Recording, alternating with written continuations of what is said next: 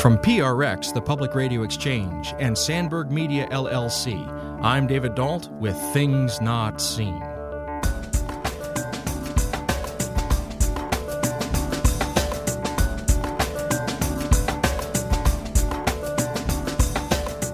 It is impossible to talk about the practices of the American church and the theological formulations of the American church apart from the historical, political, and economic context in which that church emerges. And to not see it as this like neutral thing, because the fact of the matter is, emerging in a colonialist, patriarchal, racist context has profoundly shaped the way that many churches in America conceive of, talk about, and embody the Christian story.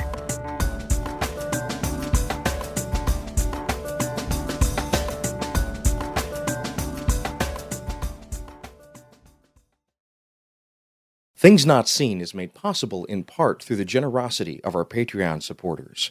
If you'd like to join them, please go to patreon.com/notseenradio.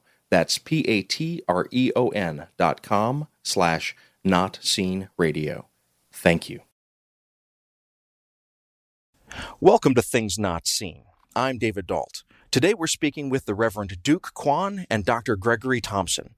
Duke Kwon is the lead pastor at Grace Meridian Hill, a neighborhood congregation in the Grace D.C. network committed to building cross-cultural community in Washington, D.C. Reverend Kwon is active in public conversations around race, equity, and racial repair in the American church, and he lectures on those topics around the country. His work has appeared in The Washington Post, Christianity Today, and The Witness. Dr. Gregory Thompson is a pastor, scholar, artist, and producer whose work focuses on race and equity in the United States.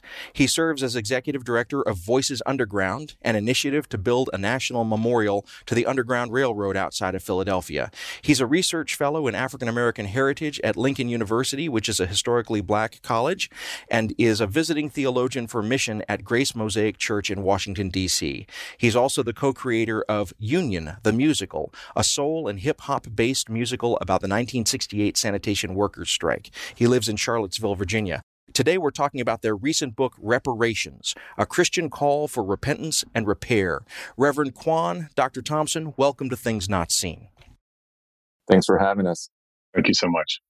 So I'd like to start the conversation with a little bit of a weird shift in geography. I'd like to go to the grounds of the University of Virginia campus there in Charlottesville. And there on that campus, there's a graveyard. And in your book, Reparations, you walk us through that graveyard and you talk to us about the fact that that graveyard has sort of 3 levels to it. And when we go through the first level, we encounter a Civil War graveyard that commemorates the fallen dead of the Confederate Army. And then as we walk a little bit deeper past one wall, we get into a second section where some of the professors of UVA have been buried, as well as judges and other luminaries and citizens from the Charlottesville area. But then when we pass through that second wall into the third and final section, we encounter something else.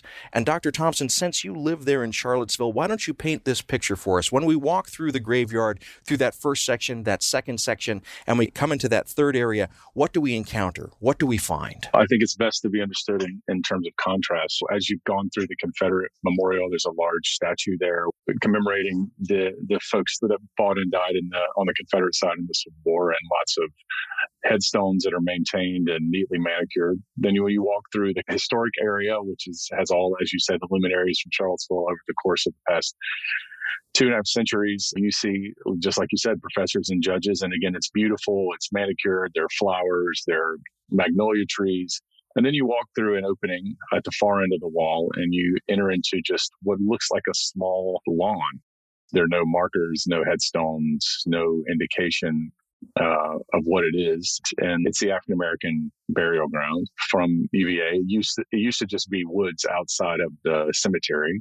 It was discovered by accident during an environmental study for a university planned expansion, and they found 67 grave shafts there and realized this is where some of the enslaved men and women who built this university were buried. And so now there's a small marker that indicates what you're standing in, but apart from it, that's all there is. And Reverend Kwan, as you and Dr. Thompson were looking at this story and thinking about this story, you drew some meanings from it and some wider kinds of lessons from it. But I'd love, as a way of starting to get into this conversation about what is at the heart of your book, Reparations, Reverend Kwan, if you could walk us through a little bit about what were some of the lessons that you drew from this geography of erasure there in that cemetery in Charlottesville. Well, we talk in that section of our book about the invisibility of African Americans and their suffering.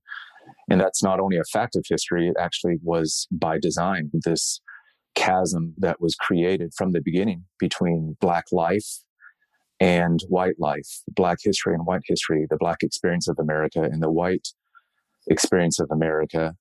And as we say at one point, the point of white supremacy and American racism was not merely to hate African Americans, it was actually to render them invisible. And we set up our argument in the book by saying the first step in understanding the moral call to reparations is to first learn to see the harms that have been done to African Americans, to begin to see the thefts, the mass cultural thefts that have been committed against African Americans from the beginning of American history. And only when we begin to see this, only when we begin to discover the proverbial buried graves, the forgotten graves, will we actually begin to understand the moral imperative of reparations.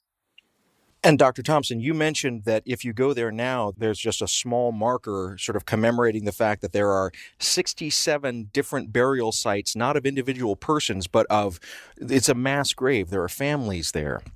And I wonder, how has UVA, the University of Virginia, how has the city of Charlottesville, how have they begun to think about, to make amends for, or to do anything about this history other than simply placing a small marker there? Well, to UVA's credit, when it was discovered, they began to meet with descendant communities and with African American communities here in town about how this site should be handled. And that's an ongoing discussion. That marker was something that was requested by the African American communities here. And really around 2017, as you'll recall, Charlottesville had an event here where Heather Heyer was murdered. UVA had already begun to engage with the community about its racial past, but that really accelerated it. And so they started a project about enslavement at the University of Virginia.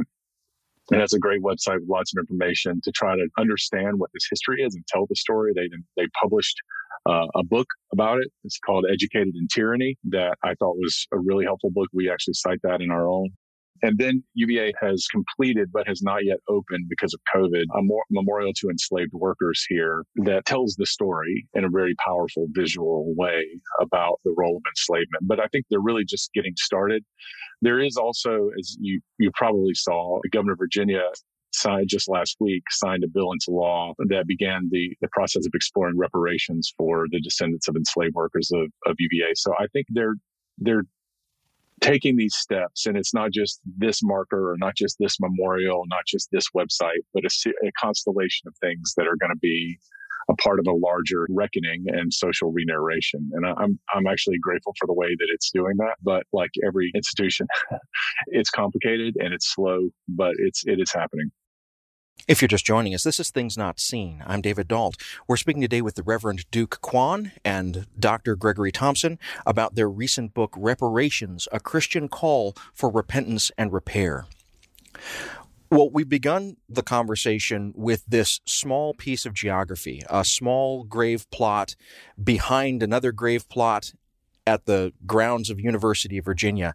And already we begun to see that there's a history there of erasure, of taking from a community that had helped to build that university and giving them nothing back in terms of both compensation but also recognition, and then a turn as these graves are discovered to try and begin to commemorate and to make amends for that and to begin to make restitution in some way to the descendants of those communities. That begins to get us into the entire question of what it means to enact reparations. And Reverend Kwan, I'd love to invite you to speak a little bit about what it is when we're talking about reparations, particularly in a Christian context. What do we mean? When we talk about reparations, we're referring to the conscious, the deliberate act, both individual and communal, of returning that which has been historically stolen, returning things that have been stolen by the forces of white supremacy. And that includes material possessions like wealth and property, but also non-material possessions such as truth and power. We talk about the return of what has been comprehensively stolen across many generations across American history.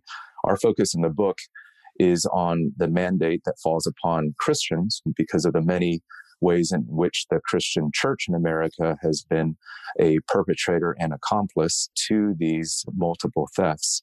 Reparations is in some ways the act of reverse engineering and restoring all the ways in which white supremacy has perpetrated a theft in African American communities.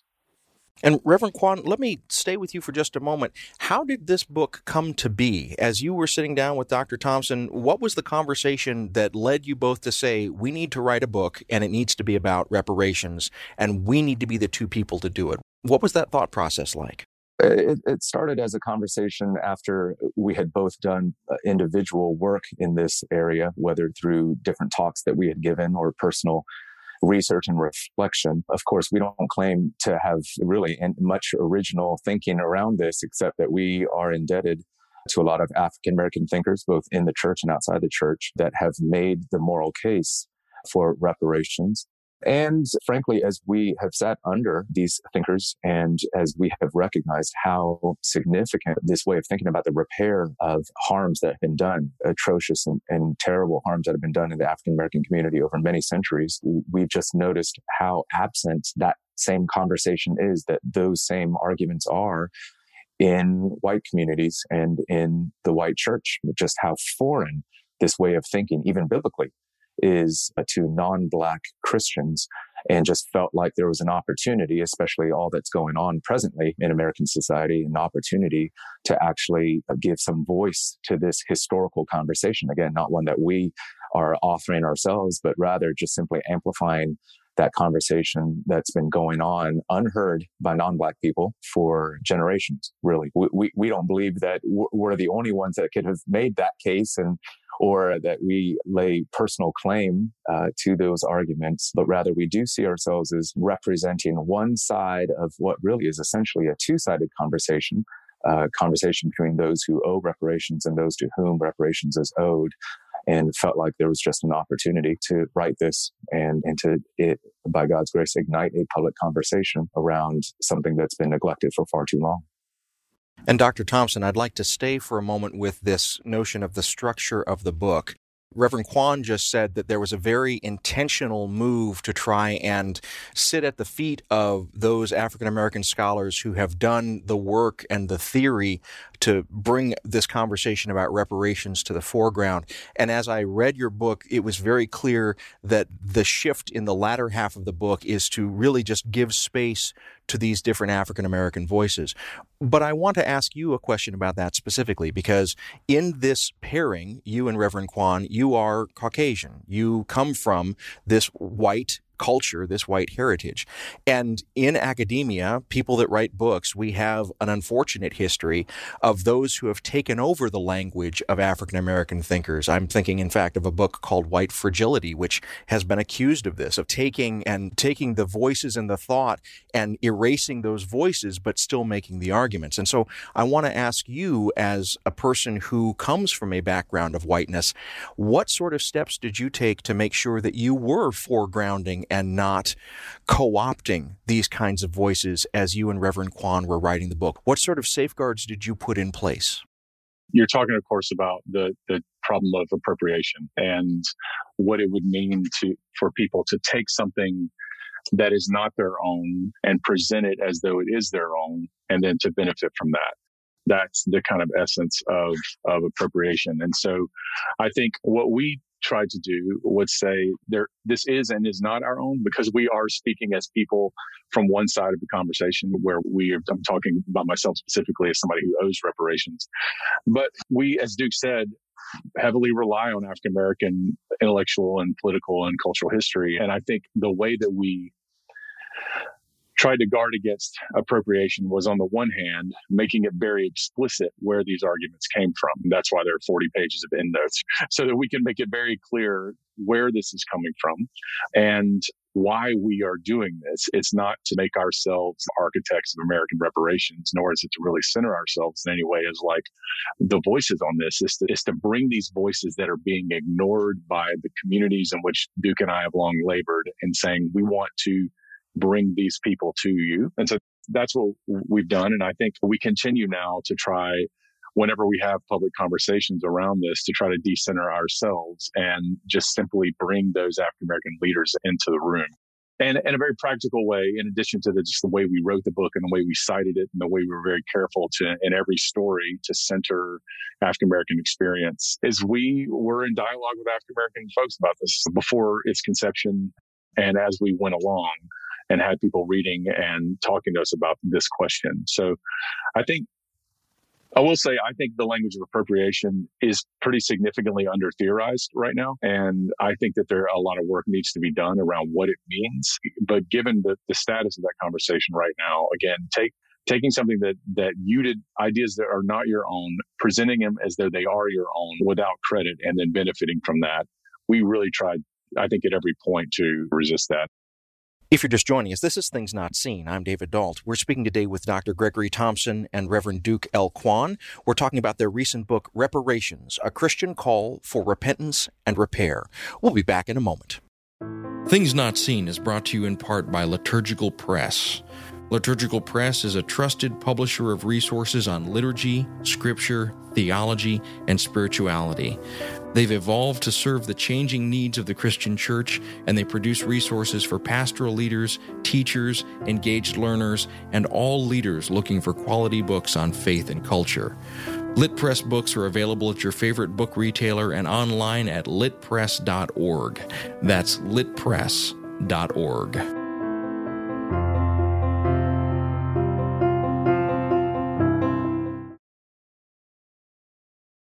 Welcome back to Things Not Seen. I'm David Dalt. If you're enjoying these conversations, please go to our website, thingsnotseenradio.com. There you'll find close to 10 years of these sorts of conversations and interviews, all available for free for your listening pleasure. Our guests today are the Reverend Duke Kwon and Dr. Gregory Thompson. They have written a new book called Reparations, A Christian Call for Repentance and Repair. I'd like to start this segment off by going again to another piece of geography and to take our listeners back to 1969 to the Riverside Church on the northwest side of Manhattan there in New York City. And there's a service going on, and in the middle of the service, suddenly a young African-American man walks to the front of the church through the middle of the crowd. Some people try and stop him, and he stands on the steps of the Riverside Church. He turns around and he begins to read a manifesto. Who is that young man? What is he doing there in 1969? Reverend Kwon, why don't you tell us a bit of that story?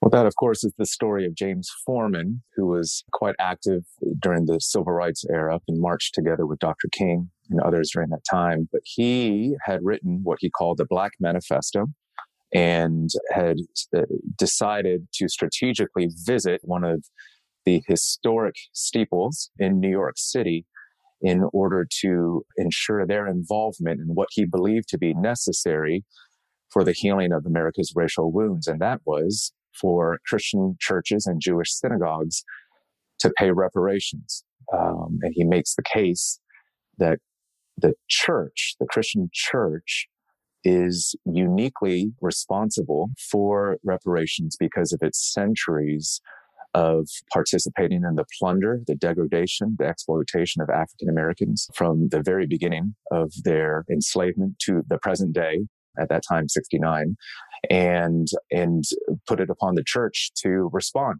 And that was his grand introduction of this idea. And it kicked off a series of different events through which he and some of his partners began to press this case publicly before American white churches.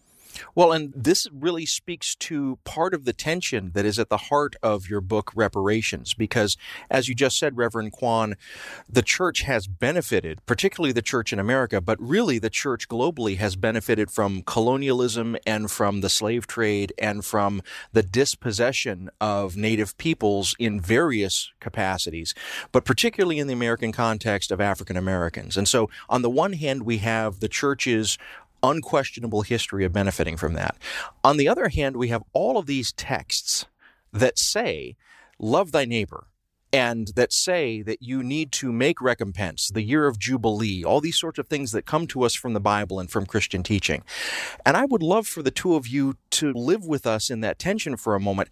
How is the church navigating, or is the church navigating, the very real history of exploitation that needs reparation, and these narratives that it has had through its entire history that shouldn't have allowed these sorts of exploitations in the first place? I'd love to hear both of your thoughts on that. Well, let me just start by commenting on the starting point, the premise of your question, which is that Foreman essentially said that more than reaching out to some alien idea or moral claim outside of the church that served as the basis for his demands for reparations, what he was really calling the church to do was simply live up to its own creeds and convictions. He was calling for integrity in the church, and upon that basis, calling for Christians to make reparations to African Americans. And that's important because, like you said, there is a fundamental inconsistency, a contradiction that has always been manifest in the way that the church has treated African Americans and the way that it has grappled with or refused to grapple with the realities of white supremacy and racism in America. And part of the problem right now, as far as how are we dealing with it, how are we managing this essential contradiction to this day, the answer is that we continue to be selective in our understanding of American history, of church history, of the place of our own Christian heroes in that history. We continue to prefer a basic religious mythology in only giving attention to the successes of the American church in regards to American racial history, seeing ourselves as the rescuers and the heroes of the abolition era or the civil rights era, which isn't entirely incorrect, but it's essentially selective and therefore deceptive, self-deceived. And what we're really calling Christians to is a more holistic, accurate, and chastened reading of that history in order that we might be able to finally live up to our own creeds, convictions, and claims. And Dr. Thompson, I'd love to invite you to add anything to that if you wish. Yeah, thank you. I mean, I think one of the things that many parts of the American church have yet to really honestly talk about is the fact that creeds and confessions don't exist in the abstract, that they're embodied in particular cultural contexts, and that cultural context actually shapes not only the way they're understood, but the way they're embodied. And the fact is that American Christian and before that colonial Christian creeds and confessions were embodied in an imaginative world where white males were by nature superior, and that the enactment of the Christian gospel was a paternalistic act of salvation for, quote, savages. And I think that one of the things that King really understood and was just beginning to theorize at the end of his life is that in order for the church to really live out the meaning of its creeds, and to use his language, it has to recognize that it's not just about talking about those creeds, but these creeds have been embodied in a setting where the church is supportive of a state institution that has a monopoly on violence and also has a monopoly on material resources.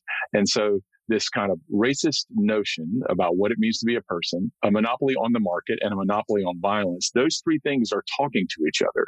And so it's not just simply saying, oh, we got to love our neighbors. It's what the Bible says. It's realizing that we have talked about that and embodied and actually interpreted those creeds in light of some very broken cultural contextual powers that I think until the American Christian church, especially the broadly white evangelical church, until that church is willing to acknowledge that its creeds and confessions do not stand independent from the historical circumstances in which that we have lived them out, then we'll never move past this.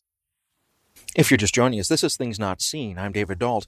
Our guests today are the Reverend Duke L. Kwon and Dr. Gregory Thompson. They're the co-authors of a recent book called Reparations, A Christian Call for Repentance and Repair.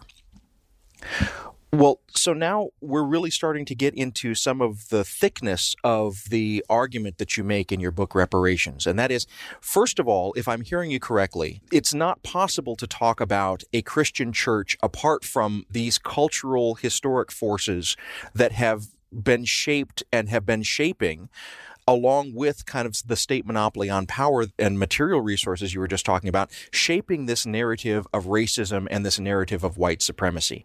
Now, I just want to make sure, Dr. Thompson, that I've got that correct, or if I've missed something and you'd say it in a different way.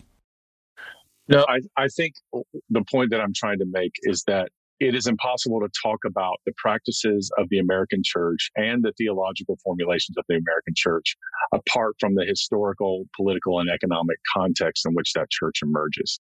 And to not see it as this like neutral thing, because the fact of the matter is, emerging in a colonialist, patriarchal, racist context has profoundly shaped the way that many churches in America conceive of, talk about, and embody the Christian story.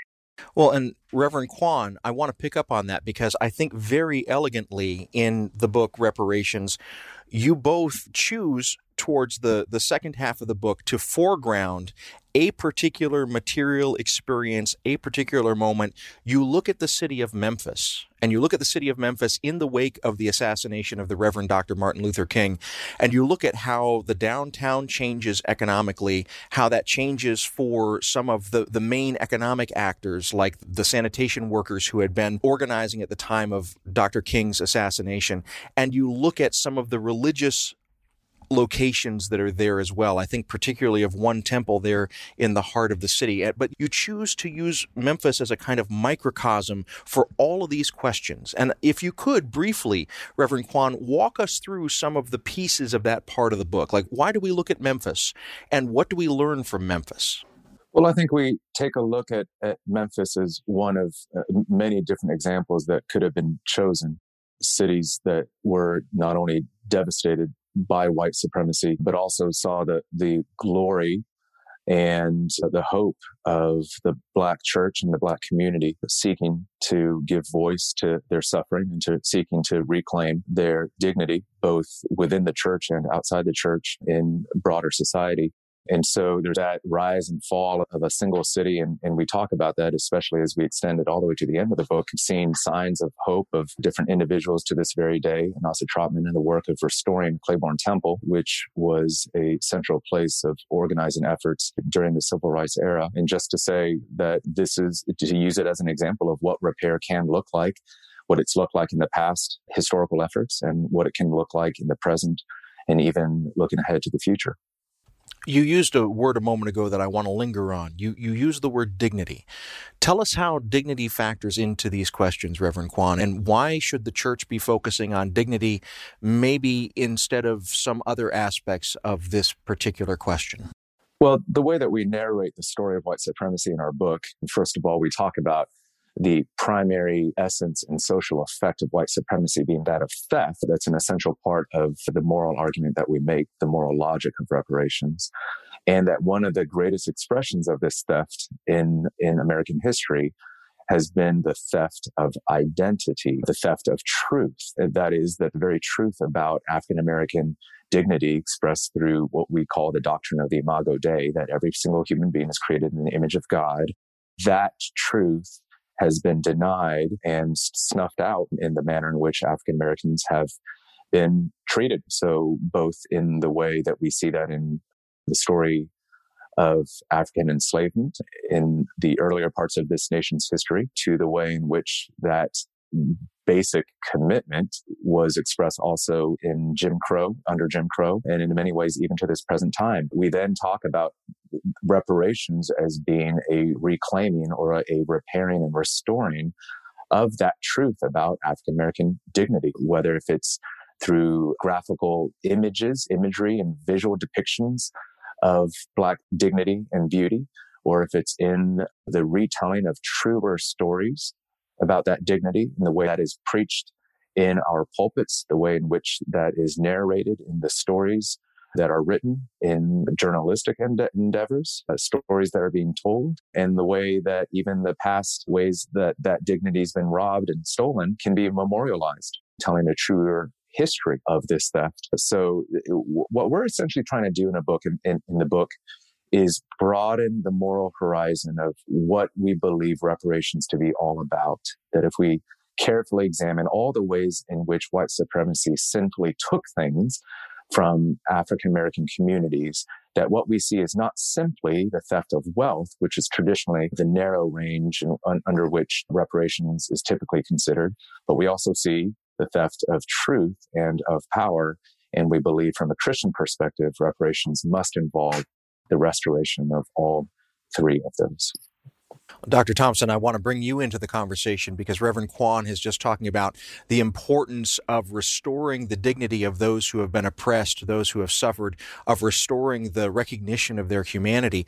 But I really saw in your book, Reparations, a kind of dialectic between this question of dignity and another matter, that of humility. And so those who have been oppressed need to have their dignity restored. Those who have power and those who have been oppressors need to learn how to be humble and even to the point at certain times of being humiliated. But I'd love to hear more about how humility and even possibly humiliation factors into this process of reparations. Yeah, so I guess I would say two things just briefly. One is I think we want to be clear that we don't think that the dignity of African Americans needs to be restored. It's inherent. What we think is that the public recognition and the social embodiment that of honoring that dignity and giving it all the room to thrive that it ought to have is what needs to be restored. The dignity is inherent and ineradicable. And just so everybody's, all your listeners are clear, that's what we think. Because I don't want us to be in a situation where it sounds like we're conferring dignity on African Americans. No, it's there. It's just we're living in a social order that perpetually seeks to deny it. In terms of the question about humility, we do use this language of what we call the humiliations of truth. And what we mean is it's a certain kind of humiliation. Because if white supremacy is predicated upon the supremacy of whiteness, there's a form of pride that's inherent in that. And so I think what we're talking about is not the diminishment of white dignity or something like that. I think what we're talking about is humiliation vis-a-vis the pride-bearing mythologies to which we cling, and saying, for many of us, to realize, for many of our churches who, and our church leaders who imagine themselves to be parts of this institution of greatness that has come here to do all these wonderful things in America and the city on a hill, whatnot. The recognition that actually, as we say in the book, that we're not just citizens of a city on a hill, we're also inhabitants of a city that's built on the graves of broken children. When you hold those two things together, which is what it requires, that humbles you. And I think that, frankly, that's what this entire thing requires. It requires the ability to renounce false pride and to recognize the truth about where we are, even in ways that humbles us. And I think that's a spiritual precondition. Reverend Kwon, I would like to bring you back into the conversation. Why does the church resist doing exactly what Dr. Thompson just said? Why is the church resistant to both recognizing the dignity of those who have been oppressed, and why is the church unwilling to humble itself in the face of these realities? First, you're right that the church does resist and struggle to do this. I think it's in part, fundamentally, that we have a vision of the kingdom of God that is not properly upside down. That is, we believe that the way up is the way up rather than the way up being the way down. That we don't actually believe that the doorway to the kingdom is repentance. That we don't actually truly believe that Jesus meant what he said, which is, if anyone would follow after him, that we must deny himself and die. That we don't believe the essential cruciformity of love, and that we don't actually believe that there is true power in the location of marginality. That we actually have historically believed and continue to believe, especially as a white evangelical movement that has accrued so much social and political power in America by its alliances with the powers that be. We've come to believe that we need to be at the center of it all, center stage, and sitting next to the thrones of this world. And we have not actually believed that there's the mystery, the power of Christ's kingdom found at the margins, in the place of weakness on the hills of Golgotha. And because of all of that, which is fundamentally a problem of biblical conviction, but more than that, it becomes a socialized reality. We pass on as almost an inheritance of sort of these assumptions of what it means to be the church and to be Christians in this world. We therefore just have a hard time admitting when we're wrong, just at the most basic level. We believe we will lose something rather than believing that we will gain something of God's grace in the power of the kingdom by admitting when we've screwed up, that we struggle to renounce control and rather feel like we need to control everything from our institutions all the way down to literal theological terms, as well as the terms of debate when it comes to public conversations around reparations. We struggle to let go and to die. And for those reasons, this is just an absolutely foreign thing, especially when that habit has been repeated again and again. And in a sense, our moral debt has only increased. Now it's of such an enormous size and volume, as it were, that we truly feel threatened by the mountain of debt that stands before us. What we need to do is still reckon with it and dive in. Better late than never.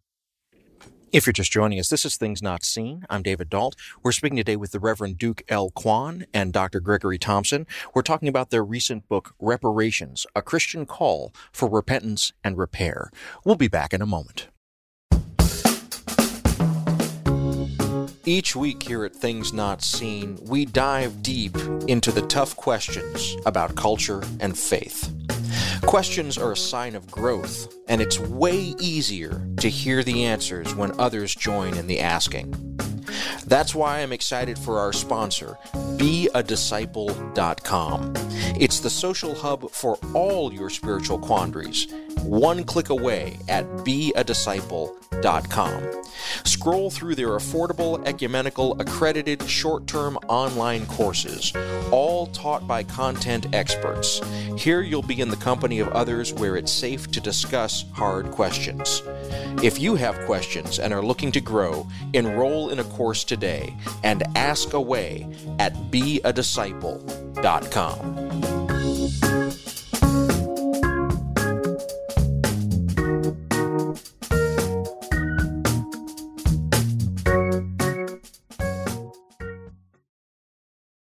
Welcome back to Things Not Seen. I'm David Dalt. Each week on our program, we bring you a rich conversation about culture and faith. If you're enjoying these conversations, please go to our website, thingsnotseenradio.com. There you'll find close to 10 years of these sorts of interviews and conversations, all available for free for your listening pleasure. Our guests today are the Reverend Duke L. Kwon and Dr. Gregory Thompson. We're talking about their recent book, Reparations, A Christian Call for Repentance and Repair. Well, I'd like to start this segment with a kind of theological question, because there's a point in your book, Reparations, where you start to talk about what Jesus did for us and how Jesus changes the world. And coming from the backgrounds that you come from, you both are trained ministers. This is an expected move. But I found myself wondering, if someone hears that message, Jesus paid the price, and there is no more price to be paid. Jesus took away our sins.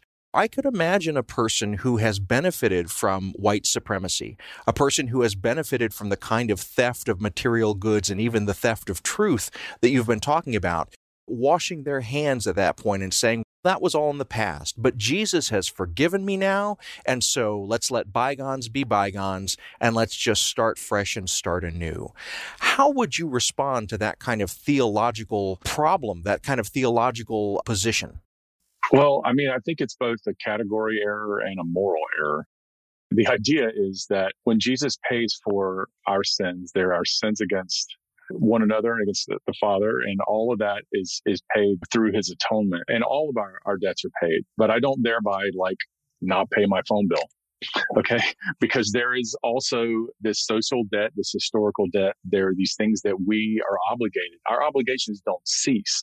And I think once we begin to recognize that our salvific obligations have all been paid by Jesus and that we rejoice in that, that is not the same thing as saying all of my debts are paid, therefore I can wash my hand of anything that I find to be uncomfortable, because we all, many of us have mortgages and rent, right? We don't think that way about this. So it's a category error that I think most people would see. And I think if most people had it role played back to them, they would recognize this is a really bad argument. It's like a really bad conceptual argument. And I said that it's a moral error too, because we see this all the time. People are going to use specious theological arguments to justify what is essentially a sort of moral deformity, in my judgment, to say, I benefited from this, I have all of this, other people have been harmed, and yet because Jesus paid it all, I have no obligation to those neighbors. That is a morally monstrous claim. And I think what has happened is you've essentially placed yourself outside of the realm of Christian ethics. You've collapsed ethics and soteriology together in a way that Christian theologians throughout the history would say, sorry, this is no longer Christian theology anymore. This is reducing everything in the Christian faith to your own forensic justification and assuming that has now accounted for the whole. And that is not what Christianity teaches. So it's both a category error and that I think is really profoundly related to a moral error. And if I could just jump in and add that this was actually seen in the practice of restitution, even in the Old Testament, that when a person who was guilty of theft came to the priest, they were required to bring two things. One, a ram that would serve as what was called an asham, a reparation offering, that is the payment of your debt by a sacrificial substitutionary ram unto God. And then you had to bring a second thing, that is the thing that you stole. You got to give it back to your neighbor. So there are always two strands of our obligations, even in the way that the Old Testament conceived of our moral duties upon conviction of guilt for theft, violating the eighth commandment. And that continues even to this day. Jesus is the true ram, made atonement, reparation unto God on our behalf. And yet our obligations to our neighbors still continues. It endures. But we may be forgiven for that sin, but that doesn't mean we can keep on hanging onto the thing that we stole, which essentially is a perpetual and repeated theft if we do that. And that's why our Christian forebears, theologians, say it calls into question our very repentance and therefore forgiveness from God as well.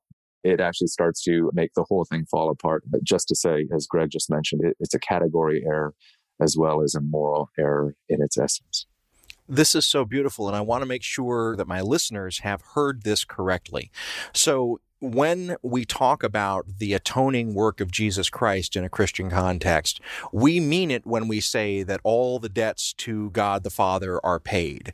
But what I'm hearing you both saying is that there's still material wrongs that we have done one to another, to our neighbors, in our communities, and those don't just disappear at the assertion of this kind of theological truth. These still need to be accounted for. And what I'm hearing you say, Reverend Kwon, is that back in the time of the Second Temple, there was an entire economy, both for getting you right with God the Father, but also getting you right with your neighbor. Now, these are my words, not yours, so I want to make sure, have I heard this correctly, or would you say it in a different way? No, I think that's basically it. And just to clarify, too, as much as we're talking in theological terms, this is an ethic that's completely comprehensible even to the smallest of children.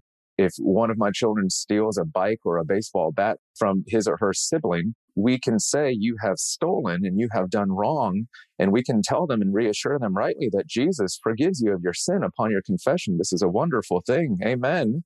And yet at the end of the day, we'll also say, give the dang thing back. Give the bike back. And I think we understand this. Again, this is what Greg was referring to earlier. We have almost complicated the basic ethics of this in a way that really traces back to a deliberate obfuscation of what our enduring responsibilities are. And we've used religious justifications to mount that obfuscating claim, which is somehow that Jesus erases all my duties to love my neighbor. No, he doesn't. In fact, the ancient confessions would say it increases my duty to love even better because I've experienced unfathomable love from my Savior. So I should actually be quicker to return things that I've taken. I should be quicker to repent. I should be quicker to repair because of the reparative work of Christ that I've received from him. So it's a completely confused and frankly dishonest argument that keeps on popping up from people, Christians, who really ought to know better. If you're just joining us, this is Things Not Seen. I'm David Dalt. Our guests today are the Reverend Duke L. Kwon and Dr. Gregory Thompson. We're talking about their powerful recent book, Reparations, A Christian Call for Repentance and Repair. Well, Reverend Kwon, in light of what you were just saying and amplifying on what Dr. Thompson just said, I think that you both really illustrate this so beautifully in your book, Reparations, with your treatment of the story of the Good Samaritan. And we've been talking about how Christ does not eliminate our need to care for our neighbor, but as you said, Reverend Kwon, actually increases our obligation to our neighbor. And what I read in your treatment of the story of the Good Samaritan is here we have an example of someone who had no obligation at all to the person who was beaten up and laying by the side of the road, was not responsible for the violence done to them, and nevertheless took on responsibility for this person, for this stranger. But as I begin to tell this story, I think listeners are beginning to get a sense of where you two went in this book, but I'd love for you both to expand a little bit on this story of the Good Samaritan and how this teaches us what you're talking about. Dr. Thompson, I'd like to invite you to begin, but I'd like to hear from both of you. Thanks. Yeah, I think the interesting part of that story is that the Samaritan did not have culpability. This is a theft story, right? This person was assailed by robbers and thieves. The Samaritan comes upon this person. He was not culpable for what happened, but he did, in fact, have obligations. That's the point of the story, is that the obligations of love are what we are now taking upon ourselves. And this is why we're using this language of like moral monstrosity earlier, because this argument that folks were talking about earlier is this notion that you can receive love from God as a pretext for denying love to other human beings. And that is like profoundly wicked. And so I think part of what we see in the Good Samaritan story is that though this person did not have culpability, they had absolute comprehensive obligation that was defined by the reality of love. And so when this person sees someone that has had things taken from them, their work is restoration, to this person to wholeness. And we see that really as we think Jesus did. Remember, Jesus is teaching us in this story what love of neighbor means. And we see this as really the essence of the Christian social ethic. Yeah, Dr. King, when reflecting on and teaching on this passage, on this parable, he refers to this ethic as bearing this unenforceable obligation of love. And what he meant by that was that it's a supernaturally generated love, this love of neighbor, that cannot be coerced from the outside, cannot be enforced by human laws and even the edicts of the church, as it were, could only be produced from within. And he said, and it's precisely this kind of love, which he often referred to as agape love, that was the hope of racial healing, hope for racial healing in America. And this is the irony of it. King talks about this as an unenforceable obligation. It's Christians, as of late, who seem to be demanding only obligations that are enforceable, that can be codified, that can be, we are almost insisting that we will only move towards this call to reparations if we can prove that there's a demand from the outside, or if it can be codified, or, you know, it's amazing. This motivation of neighbor love, which in our book we describe this sort of strand of the moral logic of reparations as the more excellent way, right? Beyond culpability, beyond being able to trace a direct lineage or legacy from thefts of the past to you personally, and I'm not going to move until you can prove that to me. We say this latter kind of motivation, this latter kind of unenforceable obligation of love, in fact, is the most Christian of motivations. And this is essentially what embodiment of the gospel looks like in our churches and in our personal lives. And every time people ask for more, which is really asking for less, they are essentially betraying the very heart of our Christian identity. This notion that you just said of asking for more when they're really asking for less, that really pushes us to the heart of the question. Listeners who have been with us through the whole conversation may now be thinking to themselves, okay, so we're talking about reparations, and I'm on board with why this is a theological and a spiritual necessity, but what does it look like? How do I start? What do I need to do? What does the church need to do? And how long is it going to take? I mean, these are the kind of brass tacks questions that I think some listeners are going to be thinking about right now. And if you're willing, I would love for you to entertain some of those questions and flesh out for us a little bit. In your vision, how does this begin to look in terms of practical next steps for the church and for individual believers in the church? Reverend Kwon, why don't you begin? We outline what we call a framework in the final chapter of the book. And so maybe you might say that one practical step is to get the book and read it together with us, enter into this public conversation. But what we offer is not actually sort of a menu of options that we're inviting people to take from. Here's what you can do and choose from a couple of these options. First of all, we say that we need to pay attention to our inner life, becoming people of repair. And this is where that repentant posture, the humiliations of truth, the renunciation of control, and other virtues that need to be instilled in our individual lives as well as our communities, that there's an important work that needs to be done there. But then we also talk about the repair of truth, of power, and of wealth, and we give a little bit of framing that points people in a general direction. But one important thing for us is that we call people not to run out there with answers, but rather to follow the leadership of local African Americans. And so there's an essential component in all of this to learn to follow and to enter into dialogue with Black leaders whom you can follow. So that's both a principial commitment as well as a practical one as far as what people can do. But I think it's also important for us to point out, and again, I know I'm not getting as practical as you may want us or concrete as you may want us to get, but we do think this is really important. People may get frustrated in the sense that we have not sufficiently spelled out all the details of what can I do? What are my next steps? And what we're trying to persuade people of is that we are coming into this conversation with a completely empty moral imagination when it comes to reparations.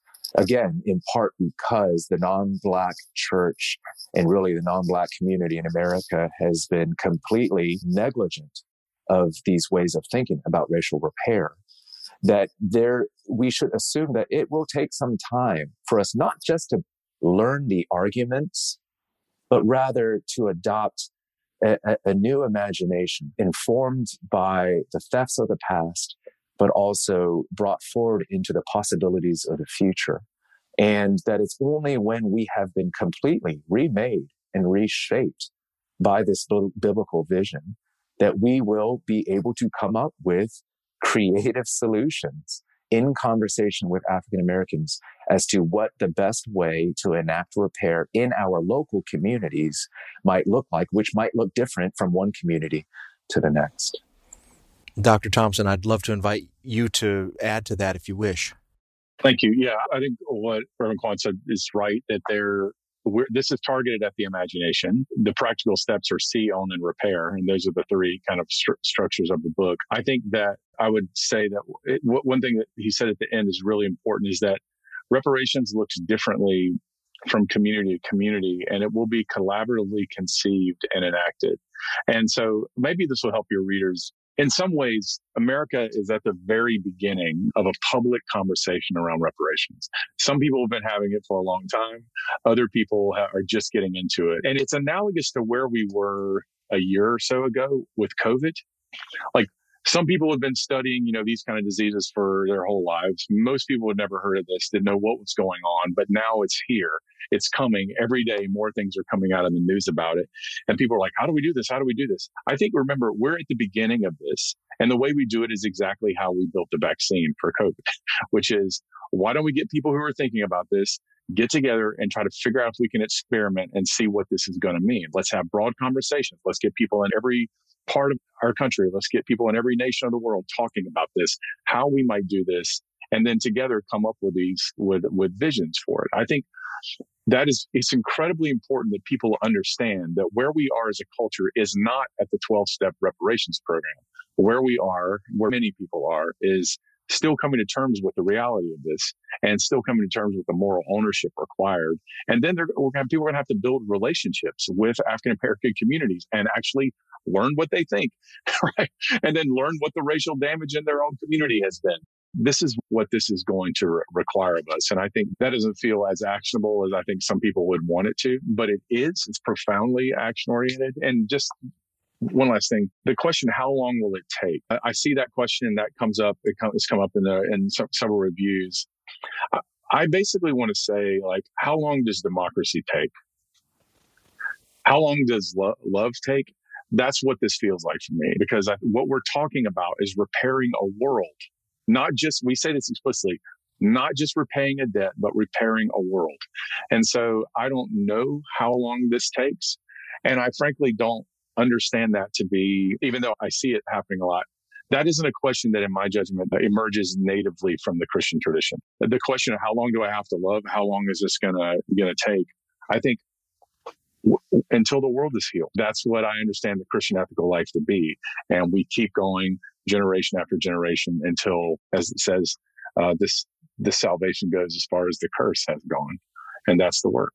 Well, Dr. Thompson and Reverend Kwon, your book Reparations was so clearly laid out and so powerfully written and so beautifully evocative, both of the past, but also the possibilities of the future and the fierce urgency of our present. I loved reading it. I know that my listeners are going to love reading it, and it's going to be an important book for them. Thank you for taking the time to write it, but thank you especially for taking the time to talk about it with me and my listeners today. Thank you, Dr. Dalton. We really appreciate it. Yeah, great being here.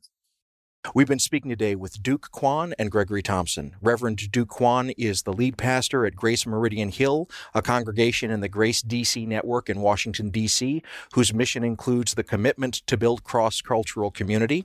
Dr. Gregory Thompson is a pastor, scholar, artist, and producer whose work focuses on race and equity in the United States. He serves as executive director of Voices Underground, an initiative to build a national memorial to the Underground Railroad outside of Philadelphia. We've been speaking today about their recent book, Reparations, a Christian call for repentance and repair. Things Not Seen is produced by Sandberg Media, LLC.